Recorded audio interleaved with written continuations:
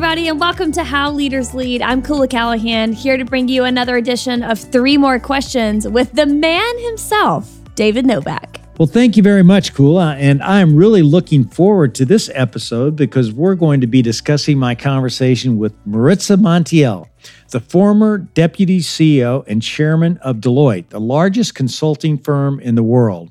And one of the things I love about this episode is we go deep into this book that she wrote at Deloitte on female leadership, which is called Dare to be Extraordinary. And I've gotten to know Maritza as a fellow board member of Comcast.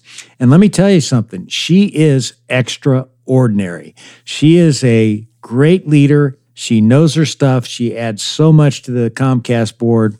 And it's easy to see why she was able to basically climb the ladder. And she has such tremendous advice. So I think everybody should listen to this podcast because you can't walk away without some real nuggets if you listen to Maritza. That's absolutely true. As a female leader myself, this episode kind of feels like an anthem almost. I mean, all of the things that she says about being a female in leadership and facing adversity with the same tenacity that men face adversity with, it really was so inspiring. It was like I was pouring jet fuel into my engine, and it just is so motivating. So I hope that if you're a female or a male leader, you go back and listen to that conversation because I promise you, you will finish that episode and feel super inspired to just tackle whatever it is that's on your plate. But for now, I want to get into the questions that we have teed up for you, David. Are you ready for it? Let's go. All right, question number 1. As we've talked about, this episode focuses a lot on female leadership and how, as women, we can level the playing field in a male-dominated world.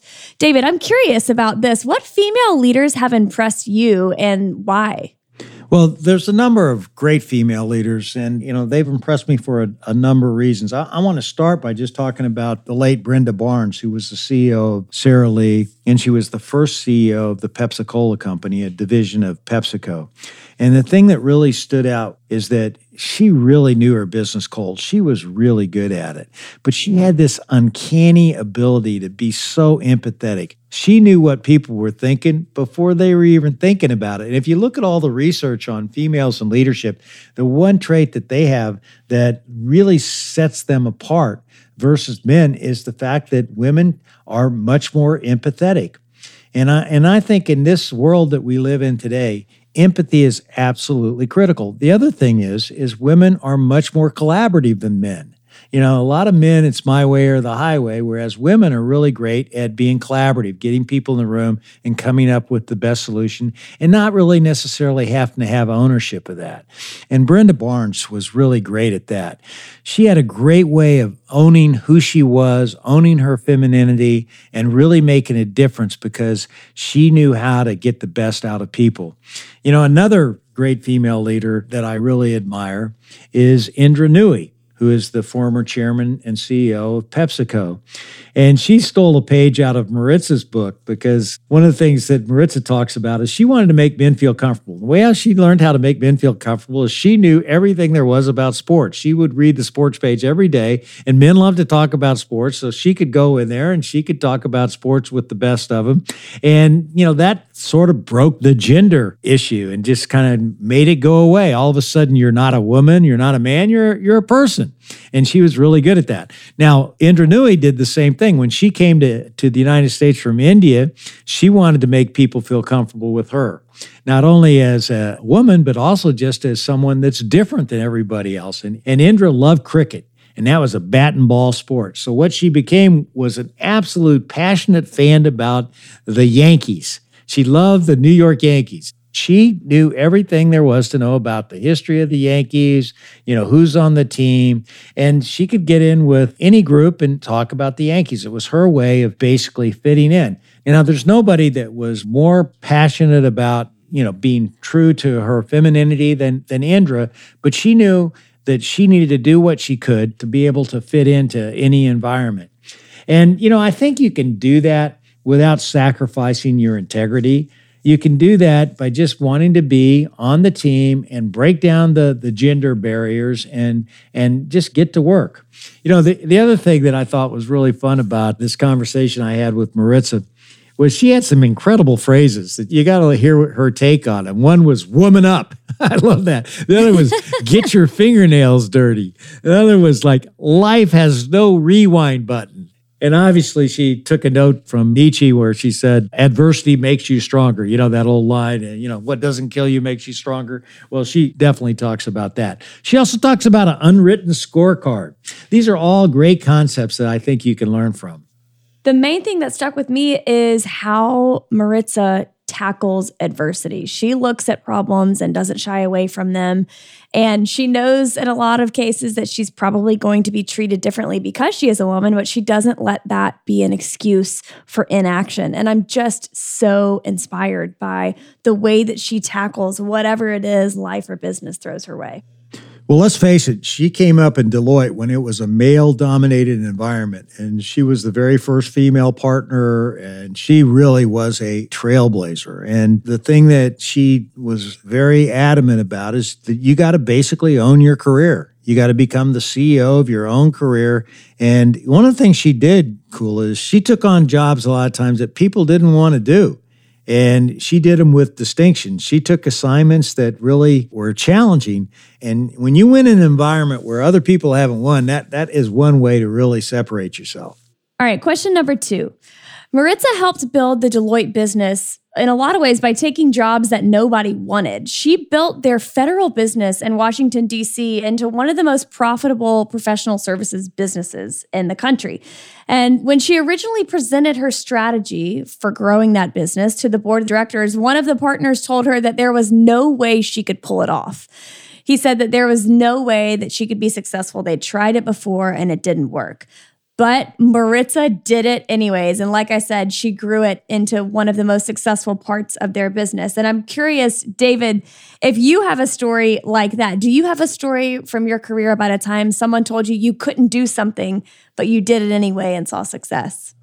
Well, I remember when I first got to be a division president in PepsiCo, it was with KFC. And when I got promoted, I got more calls of condolences than I did in congratulations. And that's because the business had been in the tank for about 8 straight years, no same-store sales growth, never made plans. So it was a problematic business. But one of the things that Maritza did is by taking that tough job, by taking that business and really going out and growing the business with federal agencies, she really distinguished herself and it helped her rise within the organization. Well, the same thing happened for me at KFC. We turned KFC around. It had been problematic. And guess who got a lot of credit for it? More than I ever deserved because I had a fantastic team. But it was me, and it helped me take on more and more responsibility and it helped me ultimately become the CEO of Yum Brands. And, another example is when I went to run marketing at Pizza Hut, McDonald's was the leader in kids marketing. And everybody said, you just can't do kids marketing. McDonald's owns that space. And I said, why should we let them own the kid market? Let's try something ourselves. So we did Land Before Time puppets. We did NCAA mini basketballs. We did Tuesday nights as kids' nights. And guess what? All of these programs worked because everybody was just basically giving McDonald's the kid market. And once we started going after it, we got tremendous sales growth. It was amazing. And another time when I literally was challenged was when I wanted to take our recognition culture all around the world. I started recognition at KFC by giving away floppy chickens, and then I gave away cheese heads at Pizza Hut. And I wanted to make recognition something we did everywhere. And people said, you can't have that kind of fun recognition in China. They take themselves very seriously. You can't do it in England. Oh my gosh, they're so sophisticated. They'll think you're crazy. You can't do it in India. You can't do it anywhere because, it's not the United States. It'll be different. I said, you're crazy. I think people want to be recognized everywhere. And we took recognition all around the globe. And guess what? It worked. And I'm glad I stuck to my guns. And Maritza obviously stuck to her guns many, many times. Sticking to your guns and having courage of conviction is a super important quality in a leader, especially for women, honestly. I remember one time it was right when everything shut down in March of 2020 with the COVID-19 pandemic. And for the first time, our entire office, like most people's, went remote. So we're all doing Zoom meetings all day. And there was a lot of confusion just in general in the world at that point, a lot of hesitation, a lot of questions. And that kind of trickled into our work culture. And even though we still had, clear goals set and priorities set, there was still, skepticism and some chosen confusion, as I like to call it, just because we were shifting into something so new. So I remember calling the president of the company and saying, hey, Doug, I'm sensing this. And if I'm sensing it, I know other people are too. And I think that we need to carve out a time every single morning where all the directors in the company meet on Zoom for 20 minutes, give updates on what everybody is working on, talk about anything that's blocking their progress, and just have a space to connect, because I think people are scared. I think work feels ambiguous at this point, and we just need to give people the confidence that even though things are changing and the world is crazy right now, we still have a plan. And if we work the plan, we know we're going to achieve success. And there was some pushback at first. He and some of the other team members were just not super into the idea of hopping on another Zoom meeting every morning. They thought, even without being in the office, that we would still kind of get that connection and keep each other updated on things. But I stuck to my dadgum guns, and that meeting showed up on everybody's calendar. And I think they still do it, honestly. I think that director's meeting still happens, but that's a small example. But I think that the payoff of having that time to connect with all the directors in the company is really what kept us super focused during COVID and allowed us to pivot and shift in ways that other companies weren't able to because they were so disconnected. That's a great example. And every time you do stand up for what you believe in and stay after it, you always gain so much respect, not only from your boss or coach, but also from your peers. All right, question number 3. Maritza says that the job of every leader is to invent the future. Can you break this down for us, David? I mean, what does it mean to invent the future? Well, I really think that Maritza talked about that on 2 dimensions. One is be CEO of your own career. Manage your career. Don't leave it to other people. Make sure you're thinking about what you have to do to grow, and then do it. The other thing is that when you run a business, your job is to invent the future for that business. You got to understand where the trends are taking you, how you can really address customer needs, how you can really grow the business, what you need to do to change to make sure that really happens. And, I think the leaders that find the time to bring their team together and really think about where the business is going, where their customers is going, always ends up in a much stronger position, provided, of course, that you take action on what you learn. One of my favorite books was Leon Uris's Trinity, and it's about all the challenges that Ireland has faced. And the last line in that book is, "For you see, there is no future in Ireland. They just live the past over and over again." And when you get stuck in the past and you're not thinking about the future, that's what happens. You just keep repeating the past.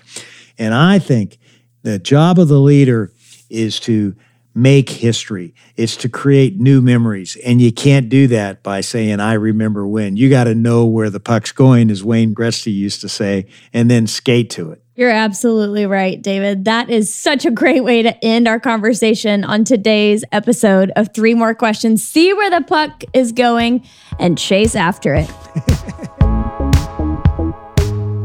Thanks again for tuning into another episode of How Leaders Lead. We're on a mission to make the world a better place by developing better leaders. And if you carve out a little time with us each and every week, we'll help you build the confidence you need to lead well. Tune in Thursday for my conversation with Jim Weber, CEO of Brooks Running. You're going to love it.